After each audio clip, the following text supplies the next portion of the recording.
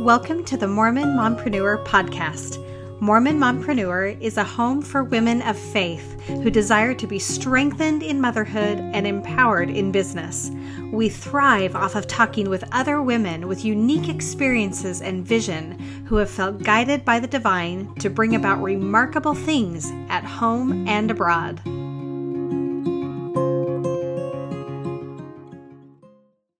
Welcome to the Mormon Mompreneur podcast. I am Sarah Allred, and I am so excited to be sitting here with the legendary Al Fox. She is marvelous. And just a little note from our sponsors. Our sponsor for today's podcast is Poppy & Dot.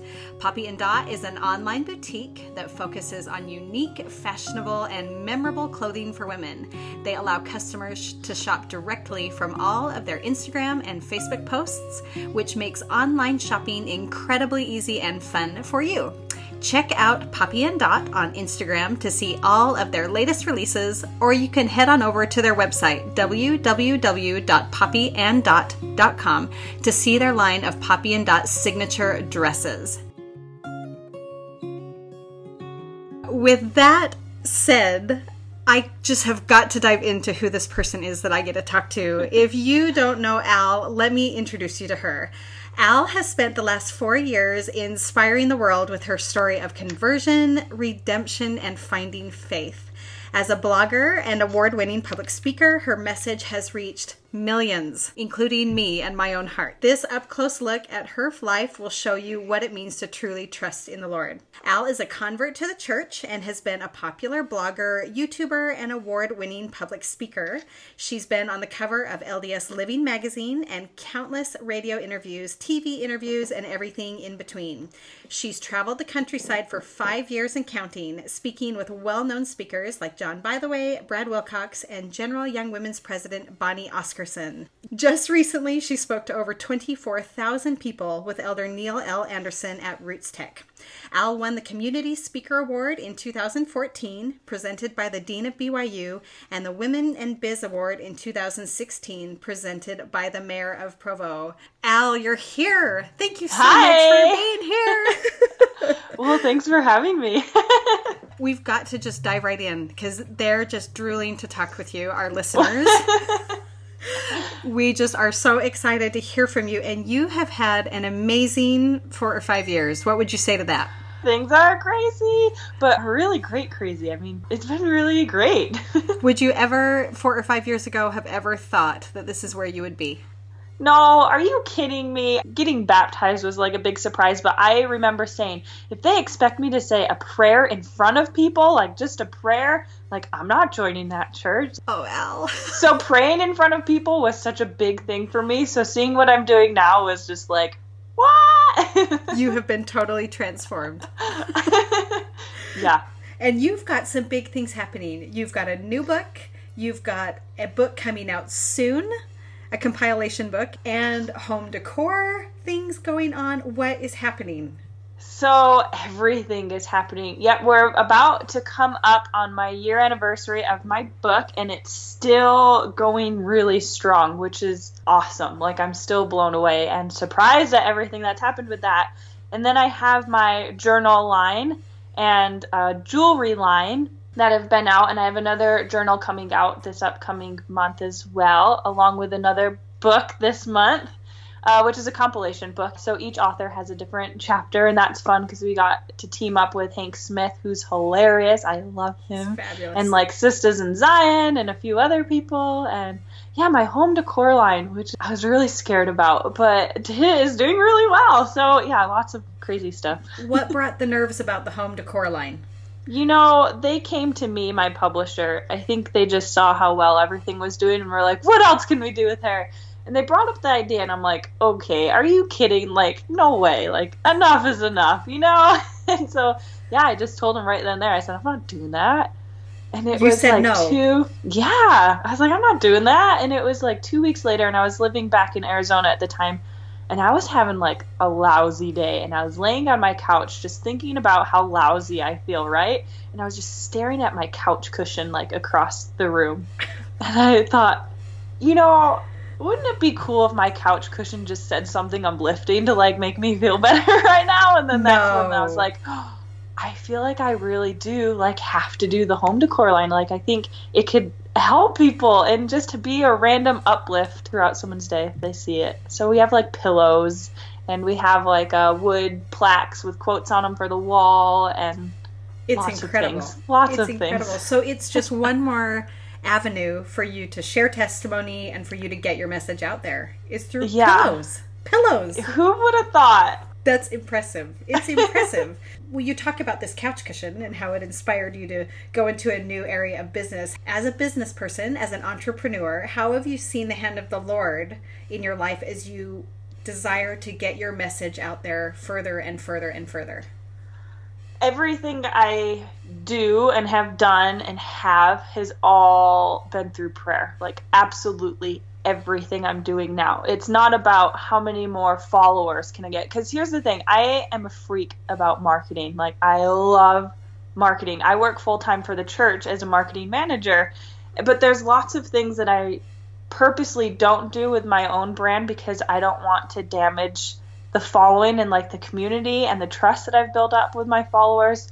And so to me, I purposely take my head out of the marketing business. And I got baptized right before I turned 21.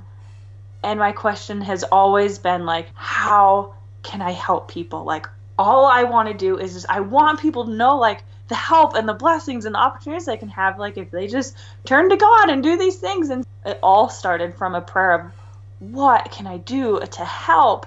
And I've just been asking that same question. And so it's never been, what can I do for my business? Or how can I make more money? Or how can I do this and that? It's always been, what else can I do to help? Because I have learned that it's not about my ideas. It never has been. My ideas never work out anyways.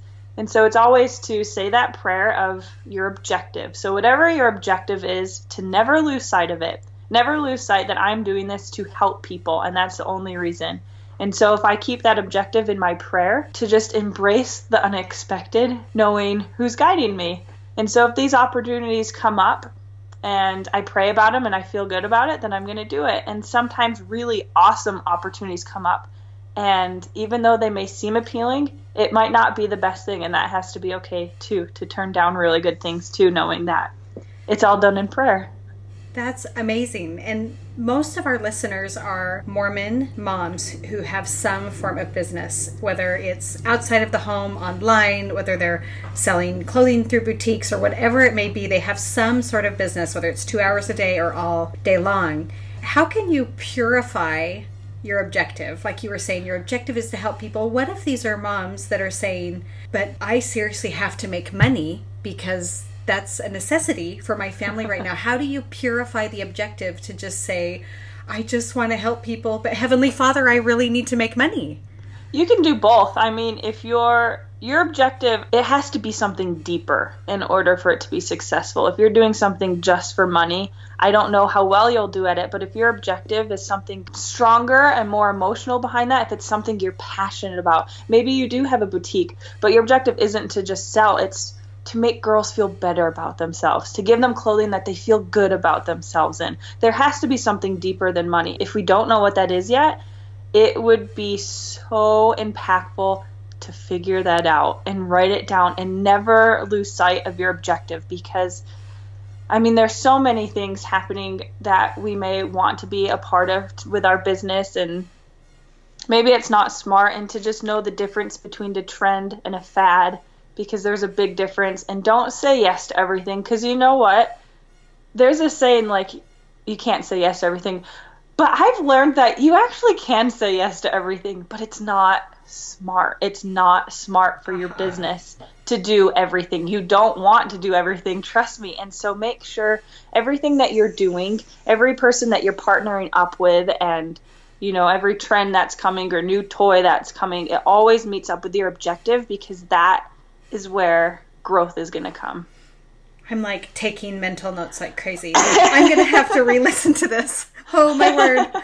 I'm learning so much. So what are your personal boundaries of when you know to say yes and when you know I mean, you said yes to come and chat with us. You don't know who I am. Everybody's like, you know Al? I'm like, no, I don't. I don't. Yes, we do. Stop. Oh, stop. That's right. That one time. But I learned how do from you determine? trial and error. Balance is a huge thing. I mean, but you make time for what's important. And if it's important to you, you'll make time for it. And if it doesn't matter, get rid of it. Like, seriously. And years ago, I did say yes to everything. Not because I felt like I had to, but because I truly wanted to. Like, I wanted to say yes to everything because I wanted to be a part of things and I wanted to help as many people as I can. And what I found was I was in a parking lot in a church right before I had to speak, and I was crying. And there's this week or 2 weeks or maybe a month that I would just get to an event early and I would just start crying because I was so tired. I was so tired, and I was engaged, and I was supposed to be planning a wedding, and I wasn't planning our wedding. I didn't have time to go to the temple. I didn't have time to go to my sister-in-law's birthday party. I didn't have time to go and hike and do things that I wanted to do because I was saying yes to everything, and it was summer, and it was girls' camp, and so you're busy every day, and you're traveling to who knows what campground in the middle of the mountains. And Absolutely. And I said, okay, this isn't good. Like, this isn't as fun and fulfilling as it should be. Because if we're not doing what we love and if we're not happy with it, I think we're missing the point. And so it started from, well, prayer, obviously. I got a blessing, and it said, this is when it says something that's appealing isn't always right, and to do things with prayer. And I said a prayer. I was like, what do I say no to? What am I supposed to say yes to? And it comes pretty clear, especially when you're looking at your schedule and you're like, you know what? I shouldn't do this. I shouldn't do that. But now that I've learned, and so now I'm not saying yes to things I don't feel good about. But I got marriage advice right before we got married, and it was my stake president. And he looked me and, at the time, a fiance, Ben, and said, always have time for love. And at the time, wow. I was like, oh, that's how cute. Yeah, that's my how instinct. Romantic. How cute. And it has just been the most consistent thing on my mind with everything that I'm doing now. Every time I open up my planner, every time I open up my email, every time I come home, every time I go to work or an event, it is just ringing in my head like, if I don't have time for love, I'm doing something wrong. If, like, honestly, I know you're probably going to laugh at this, but if I don't have time to, like, hold hands with my husband or have a makeout sesh with him or in the backyard, like, chasing my kids, like, I probably am doing something severely wrong, and I need to be in check of that. Because if things aren't well and steady at home, things are going to be really hectic with everything else. And it impacts your whole being. And is that on a pillow, Al? No. There's your next idea. There it is. Right? Yeah, oh my if you don't have time for love, you're doing something wrong. And that has been, like, my biggest thing, because family trumps. It has to trump everything you're doing. It has to trump every calling you're given, every business and job that you have. Like, it has to. And it does, and you're blessed for that.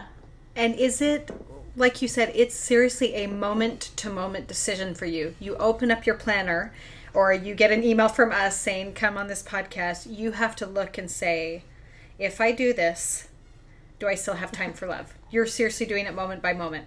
Yeah, I mean, I say, if I got paid for how many prayers I say throughout the day, I'm being serious. Like, I just rely on it so much. And so just everything is done with prayer. And so maybe it's just, you just go off by feeling. I mean, if you say a prayer before you start your emails, then you just go by feeling. I love this. So what if some of our listeners are listening to you and are so inspired already, and yet they're saying, I don't feel like God communicates with me like he does with Al through prayer, that they don't feel like that's a skill, so to speak, that they've honed in on like you. What's next for them? How can they be more connected? Okay, one, that's silly. Like, I am no different than anyone else. Like, let's be real, guys. He's not like, oh, here's Al. Like, here I am. Forget about Tracy, or I don't know. I don't even know a Tracy, but... Tracy, if you're listening, we are sorry. It's just where your testimony is. I mean, he speaks to all of us. I mean, I got baptized, and I lost everyone. I lost absolutely everyone. And the only thing that I had was a promise from my elders saying that God is there and he listens. And did I know that he was real and that he was listening? No, but I was desperate. And so I did it. And I forced myself to use this faith that I didn't know if I had or not, because that's all I had was just this promise. And I am so grateful for that, because I have truly learned and built up a personal relationship with him. And I understand how he speaks to me because I worked really, really hard at it. Anyone could figure out how he speaks to you if you try. Like, and if you reach out and if you care about figuring it out, then of course you'll figure it out. Like, Heavenly Father's not being tricky. Like, you just have to spend time on it. And so I understand how he speaks to me. It's always through reoccurring thoughts. The Spirit speaks to me through reoccurring thoughts, always. And if they're good and if it keeps coming back, then I know it's the Spirit. And so I'll do that. And sometimes, like, I don't know, if you just feel weird doesn't come from the Spirit. And so don't spend time figuring out why you feel weird. Just notice the fact that you feel weird and accept it and use that as your answer. And it's all by feeling and reoccurring thoughts, really, for me. I mean, if you tell them, specific prayers get specific answers. And sometimes Heavenly Father, he doesn't always tell us what's right. And that can be annoying. You know, sometimes we have two decisions in front of us and we're asking about both those decisions and we don't know what that answer is. And we really got to decide, and we don't want to do the wrong thing, but we don't know what he's saying. So I learned a trick. This has been life-changing, this trick for me. Heavenly Father doesn't always tell us what's right, but he will always, always, always tell us what's wrong. Always. So if we don't know what he's telling us to do, just pick. Like, quit wasting time and just pick. And you just move forward. And if you're moving forward and it's not right, you will know. You'll feel weird about it. Things won't fall into place, and it'll just make you feel weird, right? And so you stop and you go the other direction. And if he's not stopping you, then just keep going. Like, just go. So that has been the pattern in your life. They're reoccurring thoughts, and if you feel like you're not getting an answer, it's like, then I will pick. Just pick. Yeah, just pick and go. Pick and go, and if it's not right, he will tell you with weird feelings. That's fantastic. Absolutely fantastic. So, are you experiencing these things in all areas of your life? You talk about, you know, how he speaks to you and these answers. You're talking about this is how he speaks to you with parenting your kids and finding more time as a family and when you're doing your marketing for the church. All of these things, it's happening in every area. Yeah. I mean, you turn to him. You just got to turn to him. Like, why wouldn't he help us? We just got to do it. Yes. It seems so clear. So if all of our listeners could sit across from you, the expression on your face is like, why would you not do this? Like, yeah, he's here to talk to you. No, seriously. It is simple. We're the only ones that make it not simple. It's really We're true. the one that's complicated, not him. You had mentioned before that you truly lost everything when you converted to the gospel of Jesus Christ.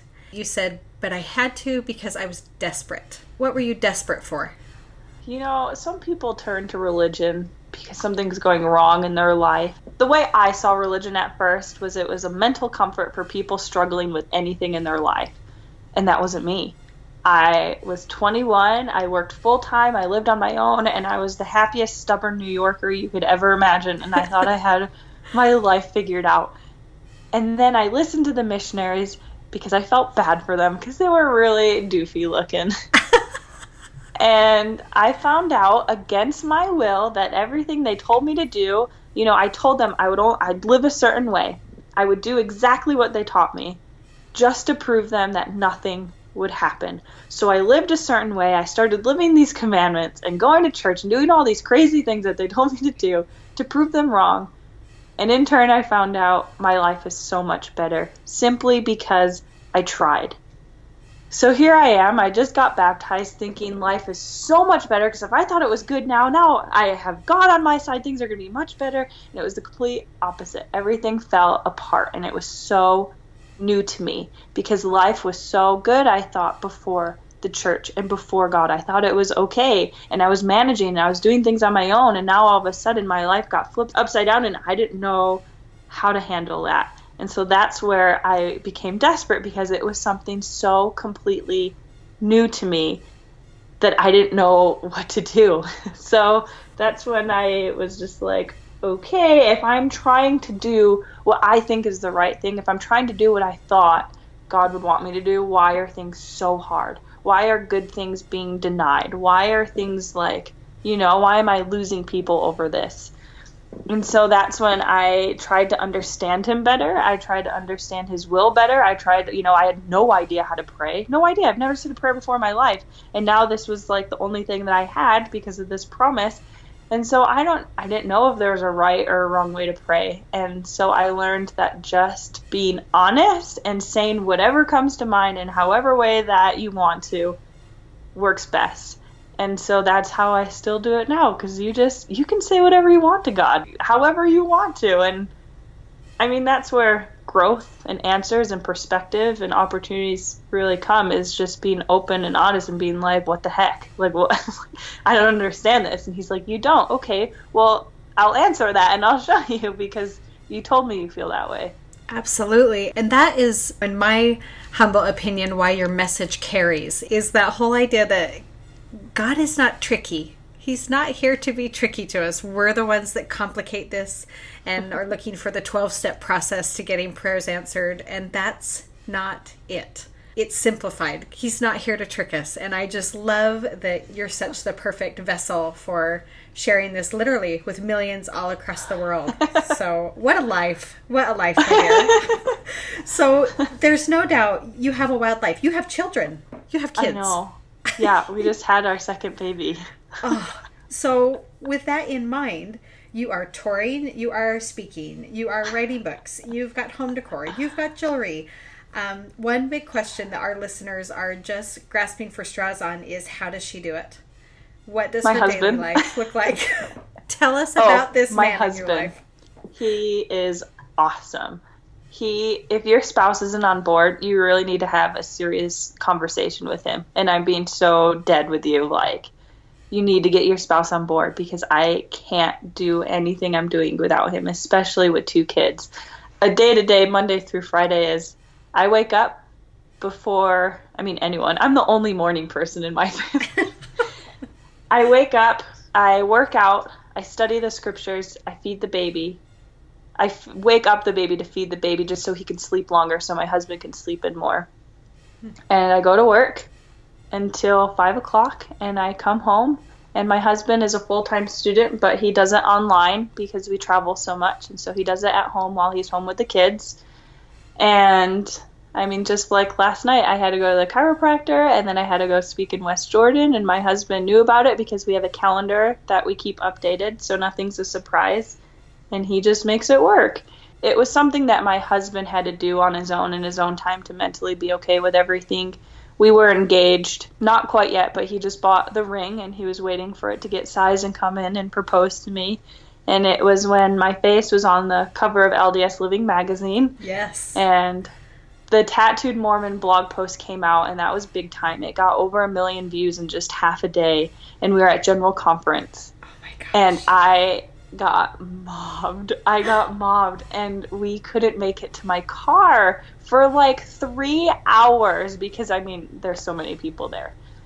And that is when my husband had like what am I doing? I really want to? Yeah, he's like, I didn't know this until after, right? But he just had this serious like internal fight, like, do I really want to do this? Like, do I really want my life to be like this? And he really didn't know that answer. And he struggled with it. And he's like, I gotta, I haven't proposed yet. I have a ring. I really need to decide, like, is this how I want my life to be? Not knowing how crazy it would be or what direction, but just knowing it would be different enough to where he would need to support me in it and to accept the fact that his life is probably going to be much different than a normal person's. Sure. And ultimately, through prayer and really sitting himself down and figuring things out, he decided he wants to do it. He wants to be a part of it. And ever since that day, he has made a mental and emotional commitment to be like, whatever she's going to do, I'm going to really love and support her in any way that she needs me to. And I really feel like because of that turning point for him, it's made everything else easier because he wants to do it, and I'm not forcing him or making him or telling him anything. And so I think that that's a really important conversation everyone should have with their spouse, because if they're not on board, man, that makes things tricky. It makes things really tricky, and we don't need added stress. So if someone is in a situation, one of our listeners who has this idea for a business or is in the middle of a business project and they don't feel like they have a spouse on board, the conversation has happened and it's not going well, what's the next step? That's a good question. Just because he is doing so well, Ben, I feel really strongly to live a life. I mean, we're here once, right? And if we're not doing what we love, what are we doing? You know? Yeah. And if we're doing something that we are love, don't stop. Don't stop. And maybe you thought you love this and you don't. Maybe it's too stressful and it's not what you think, and that's okay to revert and do something else. Like, I hope that you do. There's things that my husband does where I'm like, whatever about, but I know that he really loves it, and I love that he's doing something that he loves. You got to follow through, and if things aren't okay now, then they will be. I mean, if you're doing what you really feel like you should be doing, please stick with it. I mean, I didn't hear from my dad for years, and I am doing the right thing, you know? And it's like, why are things so hard if it's right? I can't tell you how many times I've asked myself, why is something so right, so hard? If I am doing the right thing, why aren't things easier? Why aren't things better? Like, why haven't I heard from my dad? You know, I moved across the country following prayer, and I had to cope with the idea that I could never see my dad ever again. And I strongly believe that we are most definitely and profoundly blessed when we just keep going in the right things. I mean, my dad talks to me now, and it was the day I went to the temple. I went to the temple and got endowed on my own, and it was that very day I heard from my dad. Did he know you were being endowed that day? No, he just called me out of nowhere. It's blessings of doing what is asked of you, where things will always work out. And they don't ever work out how we want them to, but they will always work out better than when hard times came. Me and my dad are closer than we were before I got baptized, when I heard from him every day and saw him and hung out with him every day. Things are better now. And if you're doing what you should be, like, you just gotta keep going and have that trust that everything will be better because you're doing what God wants you to do. This is so amazing. And I'm thinking back on this story you're telling about being at general conference with your soon-to-be fiance, and you're getting swarmed by people for hours on end and can't get to your car because the tattooed Mormon had gone viral. How do you feel about being called the tattooed Mormon? Does it I hate you? it. You hate it? Yes, I hate it. I hate it. And I purposely named my blog post Tattooed Mormon. That's where the nickname came from. But I did it because the blog post was me being judged my first day moving to Utah because of how I looked. But I didn't want the blog post to be about tattoos, so I didn't want to write, like, that is why he said it, because I'm covered in tattoos. How do I tell people, like, that's why he said it to me without it being the point? And I'm like, oh, I know, I'll just throw it in the title of the blog so they know what's happening, but it's not the point of my message, of the actual blog. And it just blew up, and I hate it. I mean, I've had this for years. To me, it's like you're calling someone something that they're not a part of. You know what I mean? It's like me calling you like I used to smoke Mormon, or I used to do this Mormon, right? And I'm like, I don't get tattoos. I haven't got a tattoo since I got baptized. Like, this isn't me. This is what I'm doing now. This is what I care about now. And it bugged me, and it bugs me that I'm called of something that has nothing to do with who I am and what I'm trying to do. So it still bothers you? It still bothers you? I don't get mad. Like, if someone calls me that, they're never doing it to be like, oh, hey.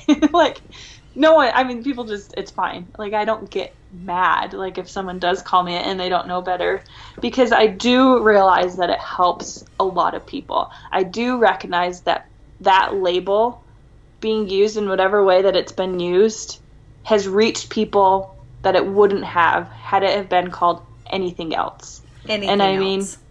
Yes. Yeah, I mean, that name has, even though I personally hate it, I do recognize that it has been a huge blessing for outreach to people that we couldn't really get to before.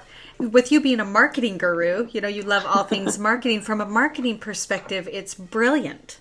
The title of my book was actually going to be called something completely different.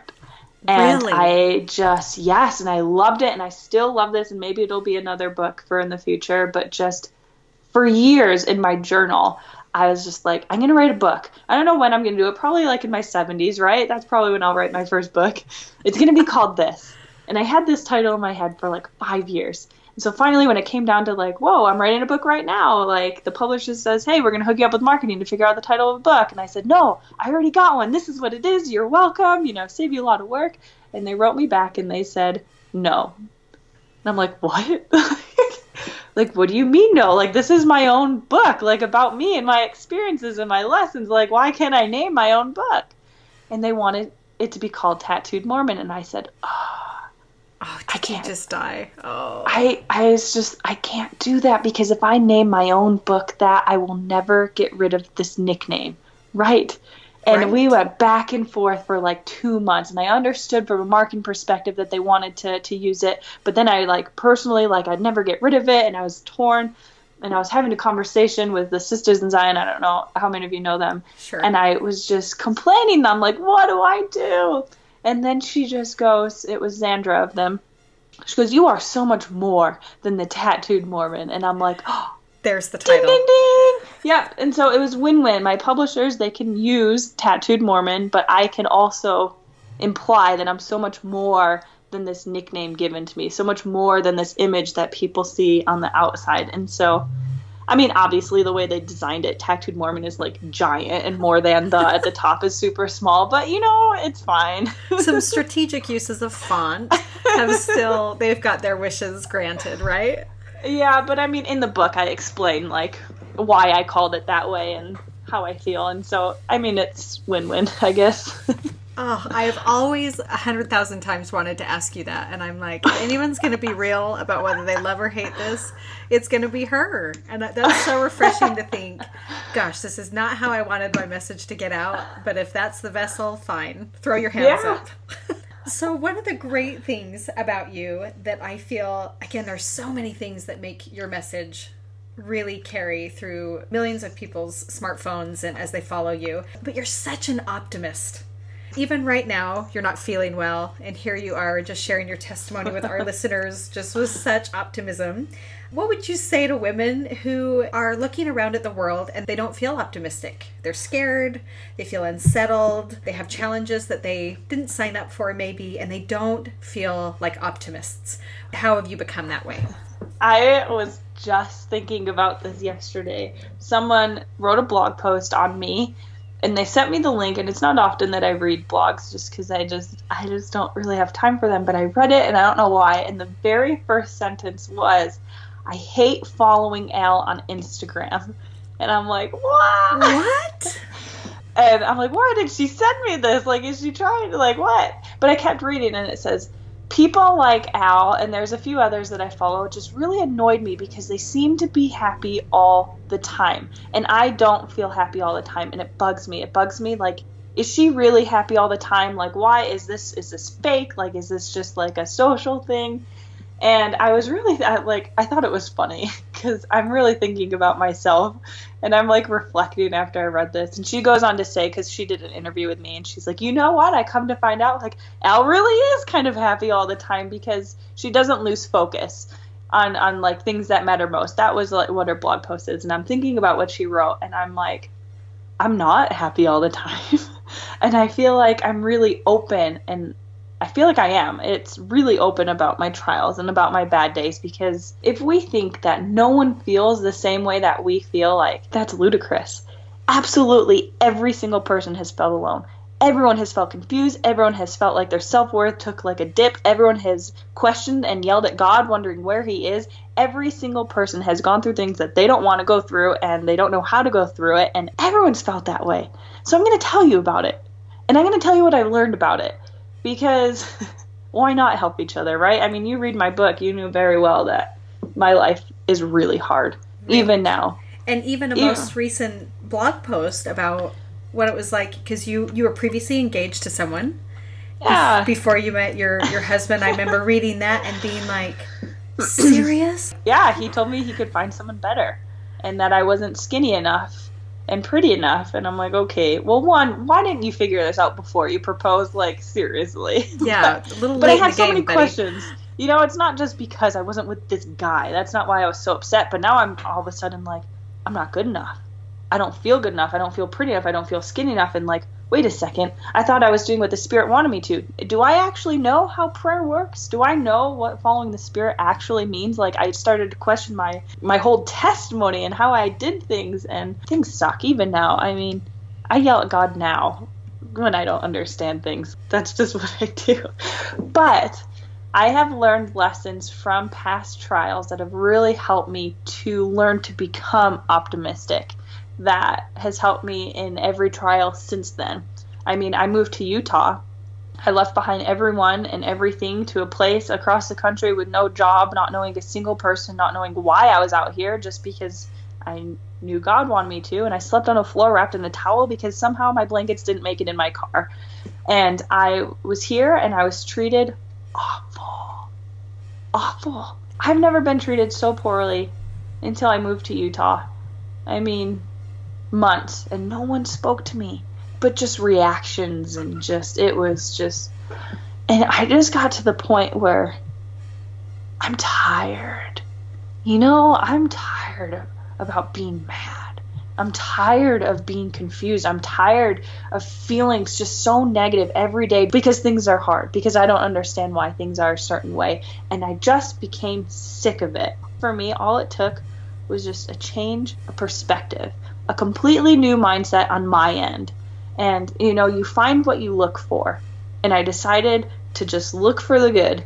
And it was really just this mental switch where I'm like, you know what? I'm done. I'm done feeling upset. I'm done feeling confused. And I'm going to just live. And I'm going to live, and I'm going to do what I want to do. And I'm going to live the way that God wants me to. And whatever else happens, like, I don't even care. Like, forget it. Like, I'm just, because I'm done. And so I did, and I went, and I just decided to just forget about everything else, just not even notice it, not even pay attention, look for different things, right? And because I made that mental switch where I'm just like, you know what, I'm tired of it. The next thing I knew was I was in the Relief Society presidency. The next thing I knew was I started a blog. And that got bigger than it should have. And just because of that change of mindset, I found myself speaking. I found myself doing all these things, and my platforms and my opportunities started to grow. Just having the mindset of, you know, things suck right now, and they'll probably suck a lot. Hard times will always be there, but so will Christ. And with him do we overcome and conquer absolutely everything, every feeling of doubt or confusion or loneliness or temptation. You know, with him we could overcome and conquer the world, right? And I love that. So yeah, things might be hard right now, but if you're turning to him, he'll do it. Comfort is always there because Christ is always there, and we can feel him in the darkest and most confusing of times if we just turn to him, and if we have those honest prayers with him and open up. And I love that. Like, I've learned to be really proactive during trials. Things could really suck, and I could be yelling at God. But yelling at God and being miserable about it and asking yourself, why is things so hard, and why don't things make sense, and why do I have to go through this, isn't as productive as what can I learn today from feeling this way. So every time things get hard, I ask myself, what are the lessons? How can I help someone else? And when you're more productive with your trials, they seem to end much faster, and you get a lot more out of it, and you can help a lot more people along the way. Just having the mindset, knowing that help will come, because it will, and being productive and looking for lessons, it has allowed me to not be as upset as you maybe could be. And I think so many of our listeners who would love this chance to talk with you can understand that feeling of, I am tired of being angry. I'm tired of feeling alone and not understanding. And so many of us, I can relate to that. I know so many of us can relate. And just to know that this is where you may find your greatest sources of joy through Christ, because he's there if, again, you turn and you just see.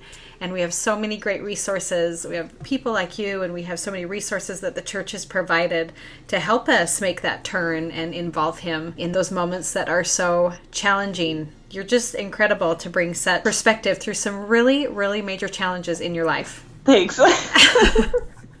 It's just so refreshing. What I loved being able to do was, as we reached out to our listeners, we said, look, we get to talk with her. We're talking with her in a couple of days. What do you want to know from her? I just wanted to close with a couple of their questions because I think it shows such a intimate love and connection with you from our listeners of what they want to talk to you about. One of those questions came from Lindsay Lay, and she said, Al, what is your best advice for someone who simply feels different from those around her? Okay, like, that's great. Like, of course feel different. Like, why would we be anything else but different? I moved to Utah, and I had such a hard time because I was different. That was the only reason why I was treated so poorly. And that's when you start thinking, what's wrong with me? Like, why am I this way? And what can I change so I can make sure that I'm not this way? And, to me, like, I can't change. Like, I'm stuck with looking like this. But then, I mean, I've really prayed about it. And then you're like, and even got, like, a blessing, not about this, but that it just happens to mention this. Being different, like, duh. Like, of course. Why would we want to be anything else? And why would he have us be anything else? If we were all the same, what would we accomplish? Like, seriously. If I was just like someone else, would my message get heard? Maybe not. If we were all the same, we would all have the same thing. We'd all have the same message. We wouldn't be able to help and reach out and produce new things because we wouldn't know how to think differently or do different things. We all have different talents, and they're different because he wants and asks different things of us that I think is all part of the big scheme in the plan. So, like, yeah, of course you're different. Like, but that's awesome. Like, that's super awesome. I gained 100 pounds my first pregnancy. 100 pounds. And I hated myself. I didn't recognize myself. I'd look in the mirror and I would cry, and I wouldn't even know who I was looking at. Like, 100 pounds is a pretty hefty amount of weight. And when you're not comfortable with yourself, you're not comfortable with pretty much anything you're doing. And it affected me. It affected basically anything, right? If you're not comfortable with yourself, it affects your whole life. And I had this blessing that said, Al, you are so beautiful in the eyes of God. And I want you to look in the mirror and look a little longer and keep looking in that mirror until you see how God sees you. And I hated that blessing because I didn't want to do it. I didn't want to look in the mirror. And my husband, he gave me that blessing, right? And he's like, babe, that was a promise from God. Like, you have to do it. And so I did. And he left me in the room, and I stared in the mirror, and I cried because I hated it so much. I cried that he was forcing me to do it. And it wasn't until after I cried for a really long time that I felt really good about myself. And I think sometimes we all need to look a little bit longer in the mirror and be like, yeah, like, all right. Because that's where the source is going to come from. It's going to come from God. And so to do those things that will allow him to open our own eyes. And often it's after a whole bunch of tears, like you had mentioned. Yeah. Like, you just be you and be who God wants you to be. Like, whatever for the rest of it. Just whatever. Whatever. So there's your answer, Lindsay. I love that. Whatever. So what about this? The Moonbeams asks, she says, I love her. She said, my question for her would be, you are always so joyful about life and living the gospel, even in troubling times. How has the way you found the gospel influenced your ability to feel that joy? And what can you tell lifelong members about what you've learned? Well, I kind of talked about that, right? Don't you think? Or right. And I think one of the great things is maybe what do us as lifelong members of the church maybe take for granted? Oh, the whole entire thing. Are you kidding? The whole entire thing? Oh, no. Well, maybe not the whole thing. But I mean, like, I know what life is without the gospel at all. I went 21 years thinking that happiness can and did come from somewhere else. And I went my entire life without God. I went my entire life without talking to him and asking him what I should do. And now I have these resources. And now I've seen how much I have overcame, how much I have conquered, and the opportunities and the blessings that I didn't even know was available to myself, like, are mine now. And having that contrast is why I'm still really excited about the gospel, because I know what life is like without it, and I don't want that. I don't want that. And every day I'm shown something even better. Every day something new comes up that I didn't know was available for myself. And I recognize 1,000% that it's from God. And that is why I'm still excited about the church. That is why I'm still, my main focus on all of my social platforms is to tell people how awesome he is and remind them of those simple things of the gospel of praying and knowing that, yeah, things suck, but God's still there, because I know every day, I'm re-shown every day that he keeps getting cooler, and that is how I'm still excited about it. He keeps getting cooler. I love this. I love this. And that's so right. And sometimes I think it's wise to just take somebody's word for it, to say, you know, I may be a lifelong member of the church, but to try and really think of where you would be without the knowledge that you've grown up with and learned in primary and all those things, because of the source of great happiness. When I got confirmed, I physically felt a difference, like a physical difference. The contrast is huge. And it is a promise to us that is given to us every day, a constant and consistent helpmate. And sometimes we don't know what it's like to not have it.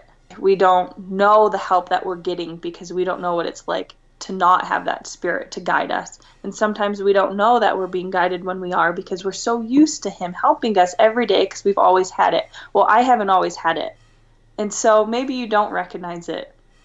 That we're just like, I don't know if he's helping, or I don't know if I'm guided. But I can tell you 1,000% that you are.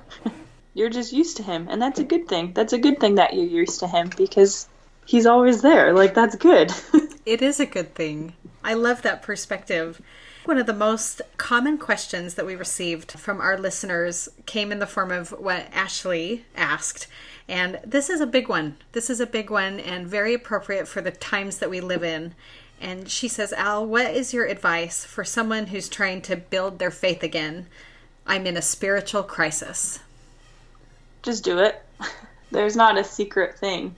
It's really just putting in the time. It's really just doing something about it. I mean, we have questions. We can complain about things that don't make sense all we want. But if we're not doing something about it, then that's not going to change. And if it's important to you to strengthen your testimony and to figure things out that may not make sense, you'd make time for it. And if we aren't, then we should. I feel like I'm strong, but it's because I struggled for a really long time and spent a lot of effort every day to figure it out. Because if this isn't right, like, why keep going? And it came down to this question. I was meeting with the elders, because I felt bad for them. I'm like, you know what? Like, why? Like, what a waste of time. Why am I doing this if it's not right? And so I had to figure out, why keep going? And so that's when I decided to just do it. The only way to figure out if the gospel is real is to live it. That is the only way. I only know prayer works because I've tried really hard to do it. I know that scriptures are real because I've read them every day long enough to see the blessings and the contrast. I lived it a certain way, and knowing that one effort isn't going to change things. I lived that, just right. Like I said earlier, I was doing it to prove the missionaries wrong, but I knew enough to where I'd have to live it long enough to allow contrast to happen. And so I lived that way for every day. I tried really hard. I mean, my motives were kind of not the best because I wanted to prove them wrong. It was enough to do my real try. And it wasn't until I did that real try with real effort of every day and doing it long enough to allow contrast to happen that I looked back and said, wow, look where I am. Look how things changed. Look how I feel. And I mean, If you're not as strong as you want to be, well, you just got to do something about it. Like, we are blessed. We are profoundly blessed from our efforts of trying. That's it. I am no different than anyone else. There's so many things that I should be doing, and I'm not. I'm not doing it. And the things that I am doing, I could be doing so much better at. I know that every day I'm reminded of those things I need to do better. But it's our efforts in trying that we're blessed. And thank goodness. And that is where to start. That is where to start with it all. In closing, I love so many people that we get to meet around the church, and we just had General Conference, and you can be on a high from those experiences. And one of those people I really love is Sherry Dew in so many ways. Yeah, she's my favorite. She is wonderful. And I feel like you and her absolutely have a gift with speaking and communicating and talking about God and women. How do you feel God feels about women? I just read this quote from Sherry Dew's books, actually. It's Woman in the Priesthood, and I haven't read the book, but I saw the quote from President Hinckley saying, "What do we do for the women of our church? We get out of their way and we watch in awe of everything that they accomplish." From a spiritual side, or maybe from a marketing business side, passion will override any lack of skill or opportunity we may think that we have. Passion will override any lack of skill to really accomplish the incredible. So that's when I ask, are you doing what you love? Are you doing what makes you happy? And if not, why?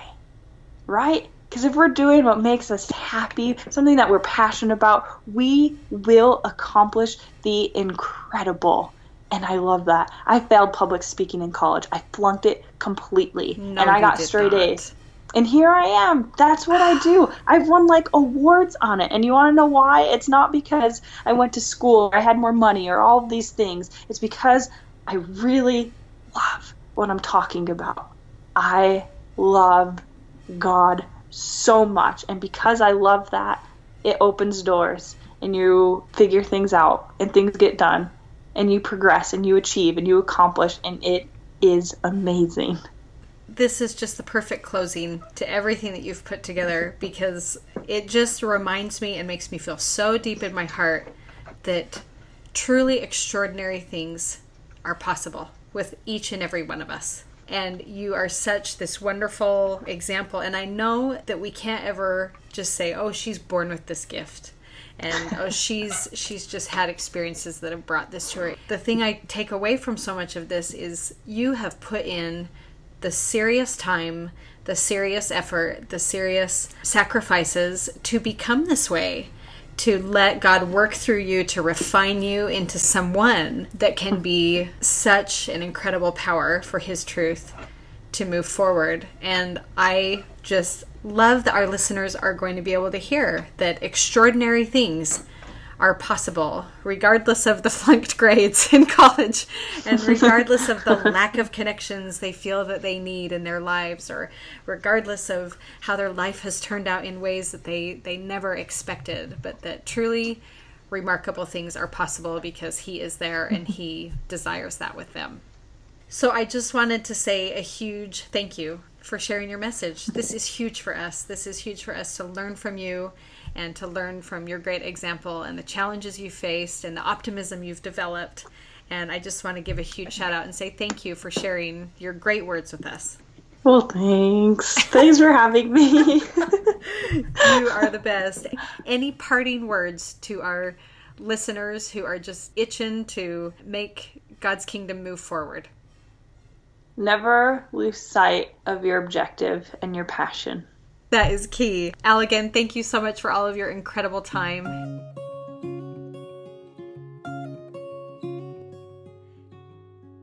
Thank you for joining us on the Mormon Mompreneur podcast. Check out our other episodes and learn from other women of faith, motherhood, and business as they share their unique stories and experiences. Go to www.mormonmompreneur.com or the iTunes store to learn more.